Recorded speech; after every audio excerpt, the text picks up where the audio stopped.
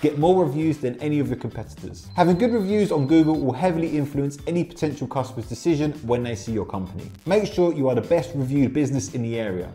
Do a Google search for your service and location. Now see how many reviews the top 3 businesses have and make it your mission to get more than all 3. We are going on a little mission.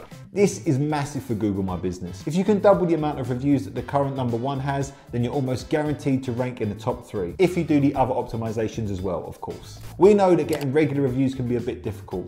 You've probably asked customers before to leave you a review on Google, the job went well and you thought they're definitely going to leave you one. You then checked your Google page and nothing.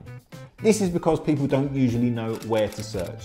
So a good way to collect more reviews is to go into your Google My Business settings, click on Ask for Reviews, now copy the link and go to the QR code generator. Paste the link in and get your QR code.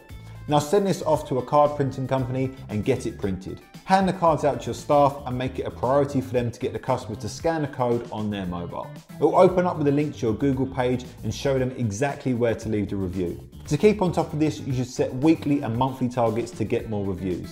We promise you your bank account will thank you later when you start getting more leads and new customers.